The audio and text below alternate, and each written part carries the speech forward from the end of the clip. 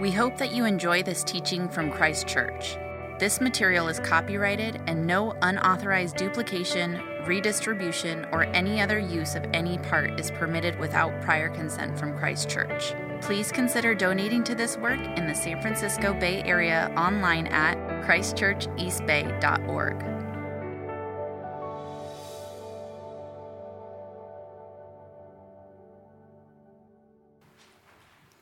Today's scripture reading is according to the Gospel of Mark, chapter 1, verses 21 to 45. A reading from the Gospel according to Mark. They went to Capernaum, and when the Sabbath came, Jesus went into the synagogue and began to teach. The people were amazed at his teaching, because he taught them as one who had authority, not as the teachers of the law. Just then, a man in their synagogue, who was possessed by an impure spirit, cried out, "What do you want with us, Jesus of Nazareth? Have you come to destroy us? I know who you are, the Holy One of God." "Be quiet," said Jesus sternly. "Come out of him." The impure spirit shook the man violently and came out of him with a shriek. The people were all so amazed that they asked each other, "What is this? A new teaching and with authority. He even gives orders to impure spirits and they obey him."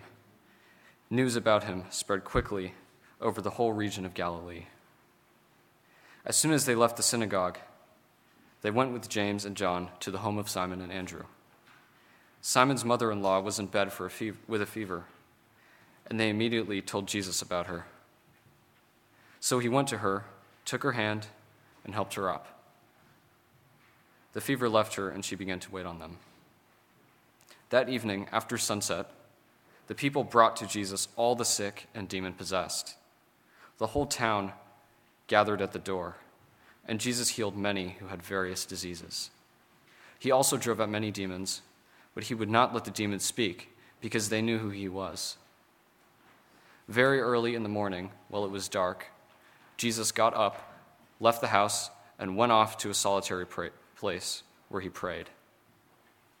Simon and his companions went to look for him, and when they found him, they exclaimed, "Everyone is looking for you."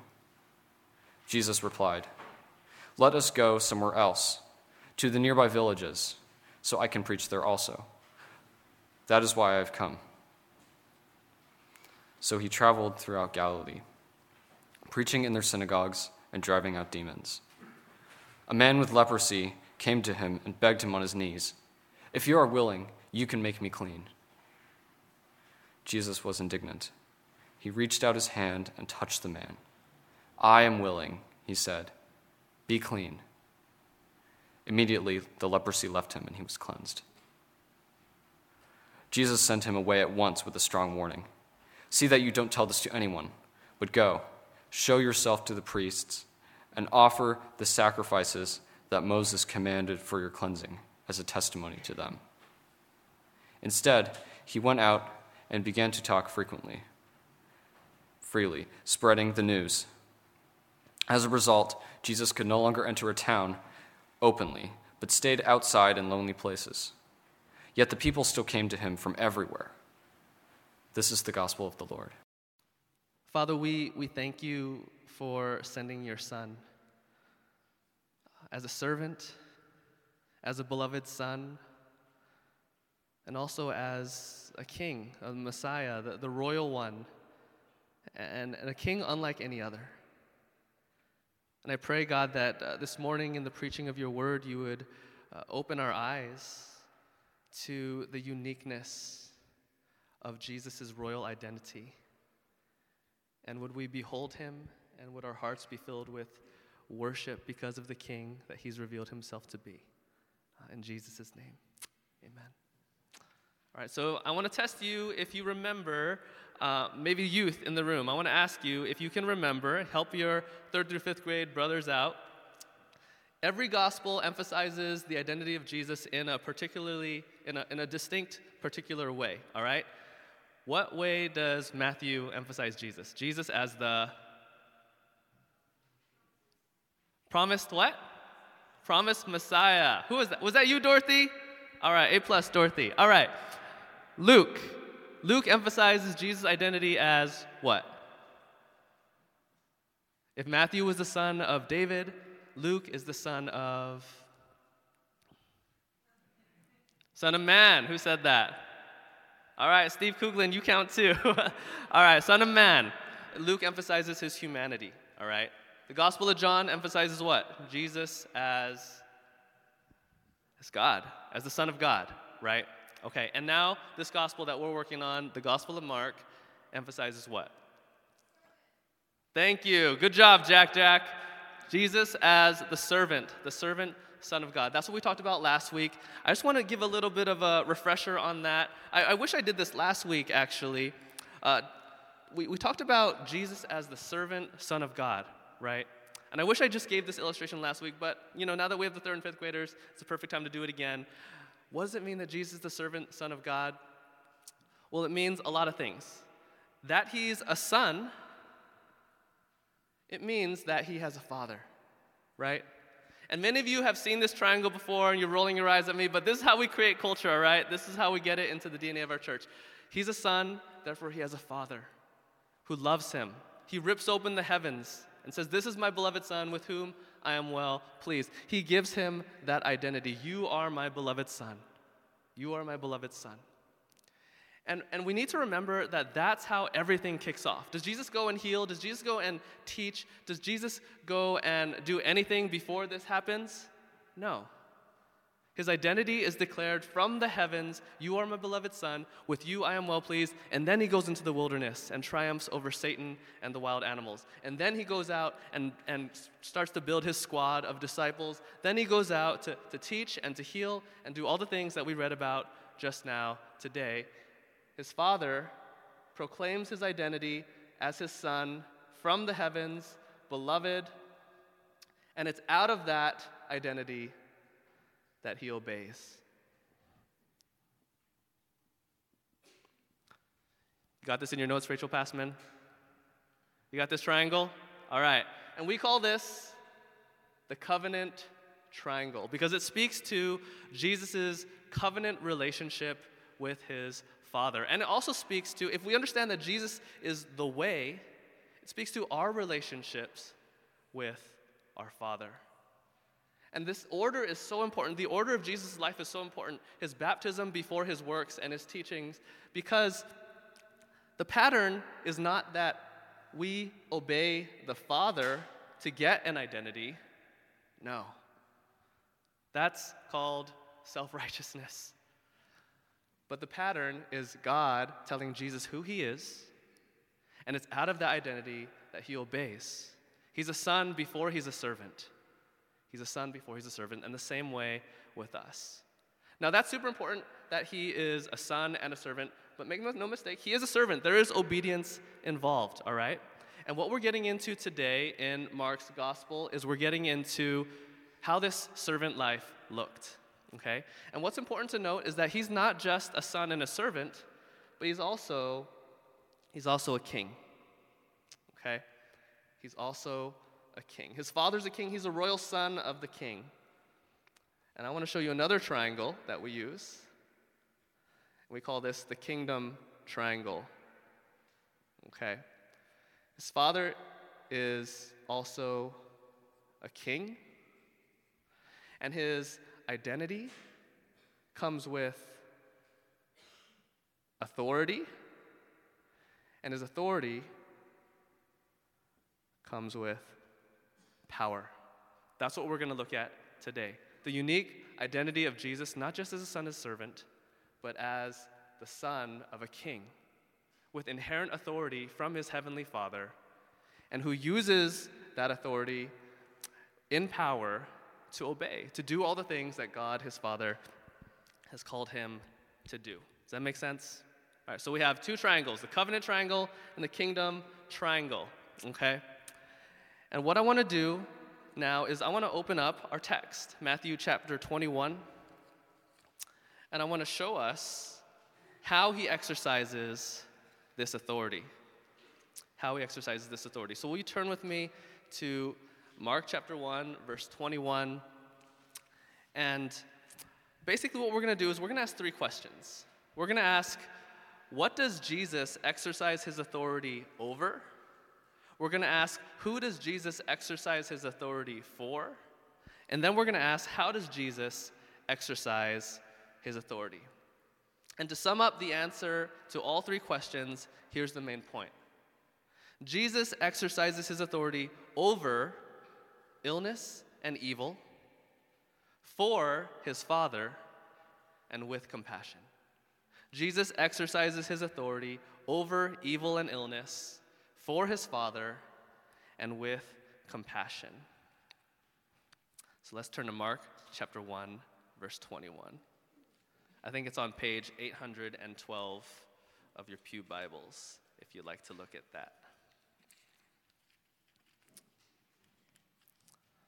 Now, what does Jesus exercise authority over? I just gave you the answer. We're talking about evil and illness, all right? We see him do these 2 things right away. Verse 21, walk with me. They went to Capernaum, and when the Sabbath came, Jesus went into the synagogue and began to teach. So you already see his authority is beginning to be recognized even there. They're letting him teach in the synagogue. Verse 22, the people were amazed at his teaching. The people were amazed at his teaching because, why? He taught them as one who had authority, not as the teachers of the law. Now, Mark doesn't give us all the clues about what was so seemingly authoritative about his teaching, but if you look back in the Gospel of Matthew's account, this same language happens right after he gives his famous sermon, the Sermon on the Mount, where he's saying things like, you have heard it was said, but I say to you, truly I tell you this. He's speaking on his own authority. Whereas many of the scribes and the teachers of the law at the time would say, well, Moses said that, or Rabbi this said that, and this is what I think. Jesus said, this is my authoritative voice. I'm telling you what the truth is. And they noticed that. There's something different about him. He has authority in his teaching. So from the beginning, there's just something unique about him, unmistakable. And it's not only the people who recognize this authority, but also the spirits in the room. There are spirits in this room. Verse 23, just then, so as Jesus is teaching, with his amazingly unique authority, a man in their synagogue who was possessed by an impure spirit cried out, what do you want with us, Jesus of Nazareth? Have you come to destroy us? I know who you are, the Holy One of God. And what does Jesus do? Simply by his authoritative, powerful word, Jesus removes the demon. He's not afraid, he's not hesitant, he's not startled, he doesn't stutter. He knows who he is, and he knows what he's there to do, to exercise his authority for the kingdom of God, and he commands the demon to come out. Get out. Verse 25, be quiet. Be quiet, said Jesus sternly. Come out of him. The impure spirit shook the man violently and came out of him with a shriek. The people were all so amazed that they asked each other, what is this? A new teaching and with authority. He even gives orders to impure spirits, and they obey him.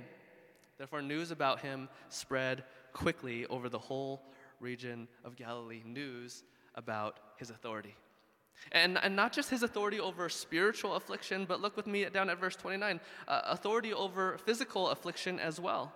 He cast out this demon in the synagogue. As soon as they left the synagogue, it says in verse 29, they went with James and John to the home of Simon and Andrew. Simon's mother-in-law was in bed with a fever, and they immediately told Jesus about her. So he went to her, took her hand, and helped her up. The fever left her, and she began to wait on them. That evening, after sunset, the people brought to Jesus all the sick and demon-possessed. The whole town gathered at the door, and Jesus healed many who had various diseases. He also drove out many demons, but he would not let the demons speak because they knew who he was. Okay, what is going on here? He's casting out demons, he's healing the sick, but he's not letting those unclean spirits, those unclean mouths, proclaim his identity. He doesn't want to be preached by them. And the point Mark is making here is that when Jesus, the servant Son of God, comes, he comes again with his Father's royal authority and power. He comes to wage war. He comes to wage war on evil and illness, on demons and fevers, and he always wins. It's easy for him. Just by speaking a word, just by taking hold of a bedridden woman's hand, he brings life into the situation, light into the situation. Mark is showing us how the kingdom of light was breaking into the darkness upon the arrival of Jesus. He's the one we've been waiting for. He's the one we need. Now this might sound kind of strange to you, just starting off this kingdom authority aspect of Jesus with this demon possession, this exorcism, right? Maybe there are some of us here who just feel like to talk about demon possession and the spirits, it seems kind of like superstitious and primitive and ancient. And even for those of us who do believe that this is possible, that this actually happened, most of us probably have never seen something like this.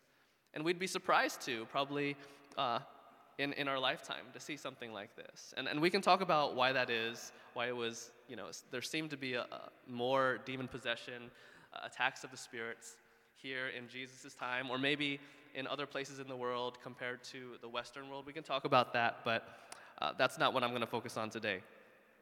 I want to focus on this question of why is it plausible to believe that the spirit world, demons and the devil, exist? Why is it not just some kind of superstitious ancient thing that primitive people held to? And the first thing I want to say is, there's this professor at Columbia University out in New York. His name is Andrew Delbanco. He's Harvard educated. He's brilliant. Time magazine called him, the best, America's best social critic. And he's not a Christian. He considers himself as someone who's secular, a secular liberal, and he would describe himself as pretty much an unbeliever is how he would describe himself, even though actually in an interview I read with him, he said, yeah, I would characterize myself as an unbeliever. But then as they dug into his writings, they said, okay, maybe I'm like a half-believer in something. But basically he considers himself kind of as a non-observant Jewish person, all right? And he wrote this book, it was all the way in 1996. He wrote this book called The Death of Satan. The Death of Satan, How Americans Have Lost the Sense of Evil. And in that book, he writes this: the work of the devil is everywhere, but no one knows where to find him. We live in the most brutal century in human history, but instead of stepping forward to take the credit, he has rendered himself invisible. We no longer have a conception of evil as an entity with an essence of its own, yet something that feels like this force still invades our experience, and we still discover in ourselves the capacity to inflict it on others. We have an inescapable problem. We feel something that our culture no longer gives us the vocabulary to express. And to him, that is devils and demons and the evil spirits of this world. And I think what he's getting at is, he's saying, if you don't believe the spiritual dimension of evil, which demons and the devil point to, then you're left with actually very shallow and simplistic understanding of evil. Like, unless we acknowledge the spiritual dimension of evil and the demonic entities underlying evil, we won't understand the depth and the power and the pervasiveness of evil. Evil will only ever be natural and material and just random. And you'll either begin to accept it as inevitable and maybe even not that bad at all, or you'll spend the rest of your life trying to hack evil with psychology and social policies and all these insufficient natural fixes. Better education is all we need to get rid of evil in this world. More people to think like me. More money, better policies, better individual decisions, more scientific and technological advances. Eventually, then, will eradicate evil. But my question is, how long will we modern secular Western people believe this godless lie? How many world wars and heinous scandals will we endure with such naive optimism? That's what happens when we don't admit the spiritual realm of darkness. And the second thing I want to say is to not believe in the spiritual dimension of evil is actually super Western, which is not a bad thing, but we have to acknowledge that it is very, very Western. Go to Africa, go to South America, many parts of Asia, and to them it's like, no duh, we believe in the spiritual dimension of reality and in an invisible spiritual war between good and evil. How else could you explain the reality of the dynamics of good and evil in this world, they would say? So what if it's actually super arrogant and even imperialistic for us to think of ourselves as the rational and skeptical ones toward the spirits, and then to think of our neighbors across the globe as more primitive and superstitious? Like, yes, Christianity has very much promoted the scientific endeavor and our understanding of the natural world, and it's even weeded out a lot of harmful and irrational superstition, but it's always at the same time upheld the reality of the spiritual realm. Just as the Apostle Paul says, our struggle is not against flesh and blood, but against the rulers, against the authorities, against the powers of this dark world, against the spiritual forces of evil. And then maybe this makes you feel uncomfortable, because if the problem of evil is not just natural, if the problem of evil is spiritual, and you can't just hack it through techniques or simply natural means, then maybe you feel incredibly vulnerable, right? If it's a spiritual problem. But that's exactly the point. We are vulnerable. We are subject to invisible powers deeper, darker, and deadlier than we know and realize. But listen, this is why the authority of Jesus is absolutely relevant, even to us modern Western people, to everyone. Do you remember what the demon says here in verse 24? What do you want with us, Jesus of Nazareth? Have you come to destroy us? I know who you are. What does he call him? The Holy One of God. He's recognizing that Jesus has been anointed with the infinite power of the Holy Spirit. He's the light that expels all darkness, both the darkness outside of us and the darkness inside of us that we need to admit. The world needs a spiritual authority, a spiritual power that will fight for us, that will defend us and heal us inside and out, body, mind, and spirit. And that's what we see Christ doing here with his authority. Jesus comes as the Son of a King who has authority over evil and illness. And this is good news. This is good news for the world, better news than we realize.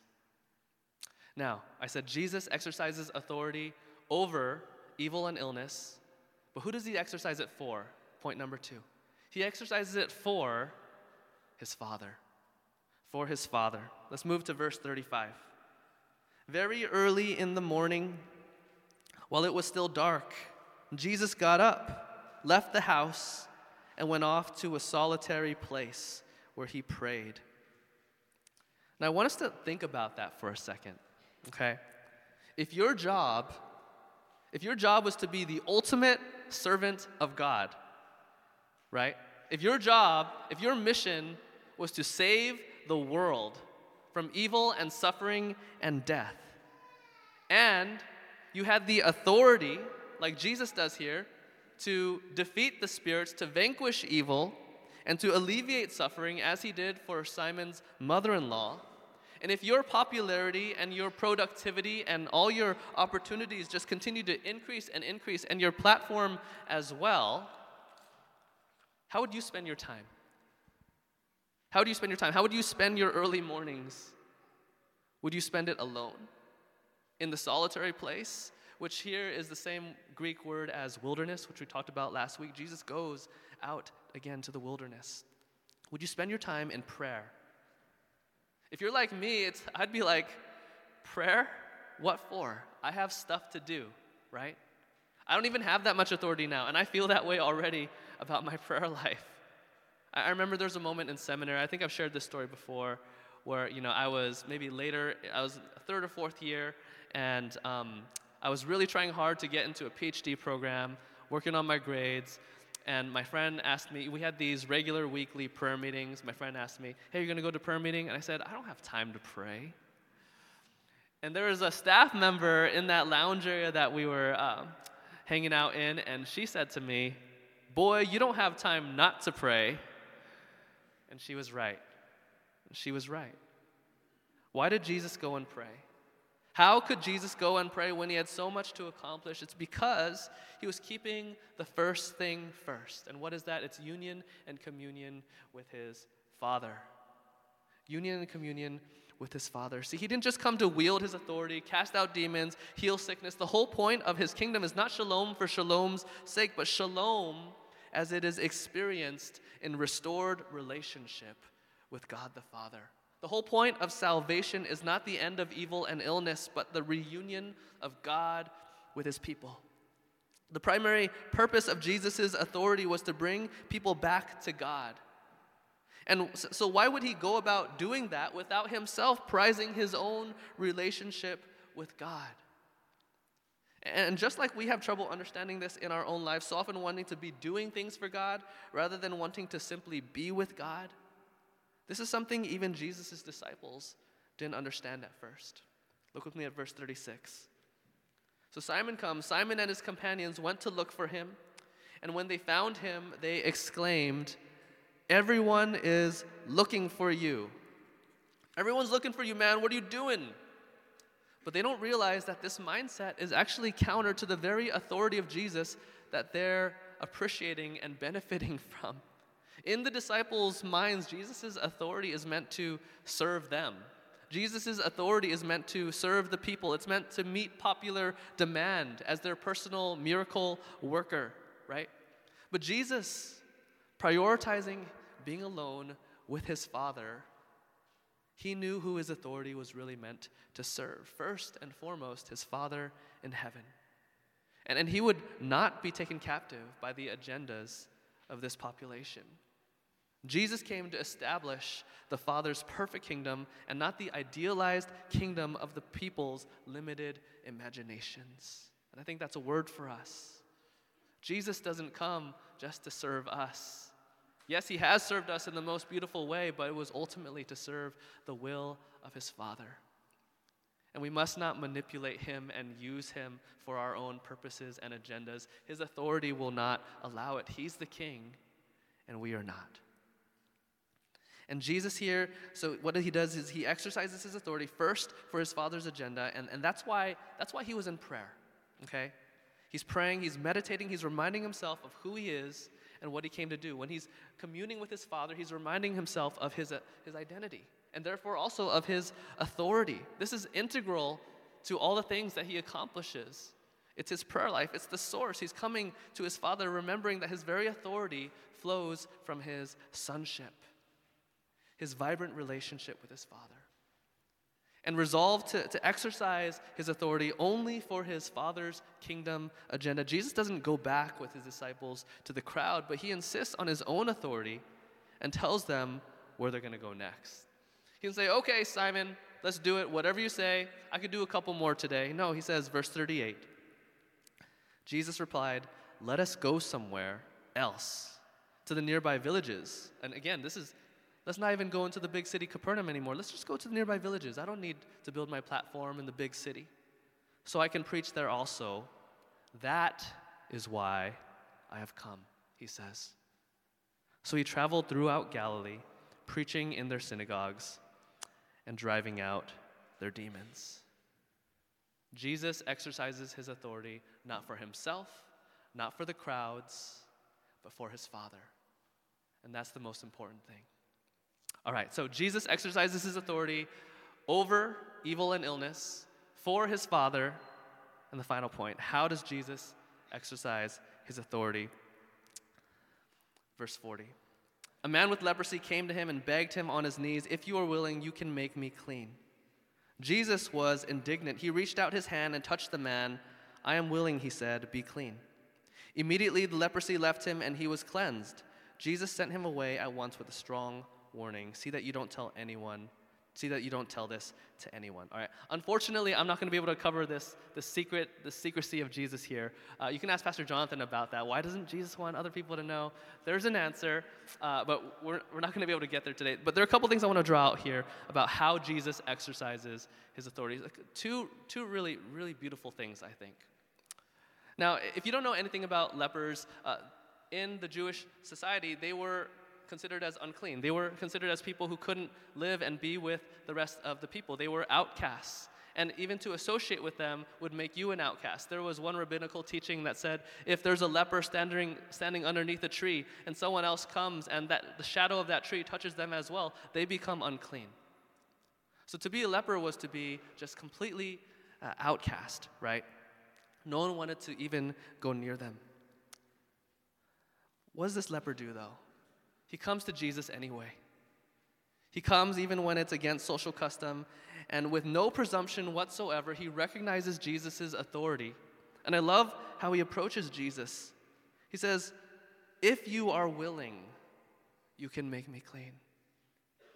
He knows he can do it. He knows Jesus has the authority to do it, but he does not presume upon the authority of Jesus. He has the order of authority right in his head about who Jesus is and about who he is.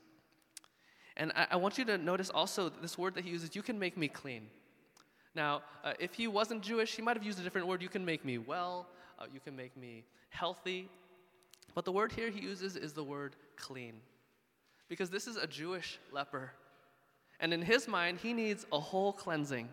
The cleansing of his body physically, the cleansing of his social status with the rest of the community. And perhaps most importantly, he needs to be clean enough to enter the temple, to worship once again. He needs to be spiritually clean. That's what he's asking for, a holistic cleansing. No presumption, just hoping that the authoritative king, Messiah, will show him mercy. And he does. It says Jesus was indignant here, and oh man, I wish I had more time. The Greek word here, it's actually contested. Most of the manuscripts actually use the word compassion, but there are also good reasons to believe that is indignant. Either way you go, it doesn't make a huge theological difference, and I probably shouldn't even gotten into that just now. But I actually prefer the reading compassion, which actually goes against the NIV here. I shouldn't have. Okay.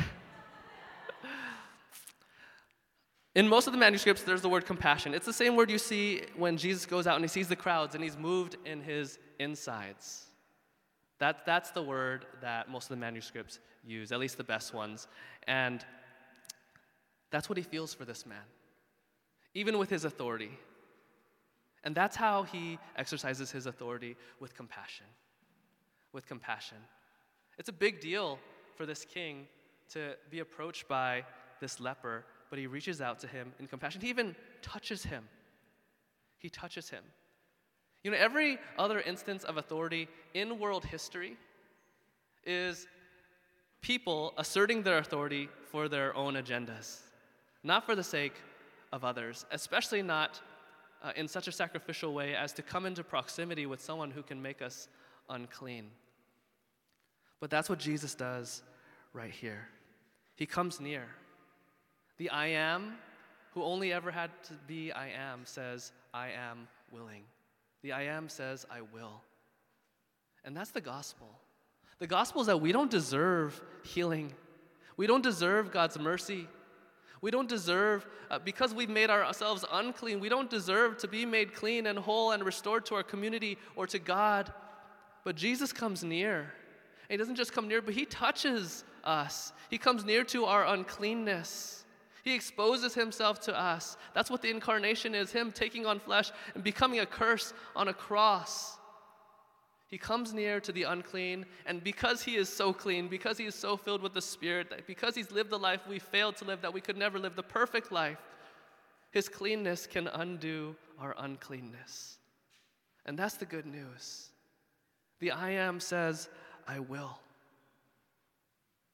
And that's the king that we worship. That's the uniqueness of his authority, wielded in compassion toward others. So what's his call to us? His call to us at the end of Matthew chapter 28, what does he say? He says, "All authority in heaven and on earth have been given to me. Therefore go and make disciples of the nations, teaching them to do everything I have commanded you to do." If we have a king who's used his authority in that way, how are we to go and make disciples? How are we to teach people to do everything he has commanded us to do? Well, it's with that same compassion. It's with that same confidence of authority that we have in him. And those are the kinds of disciples we are called to be, Christ Church, as we deny ourselves, take up our crosses, and follow him. This is our king, and this is the way we will be his royal children. Let's pray.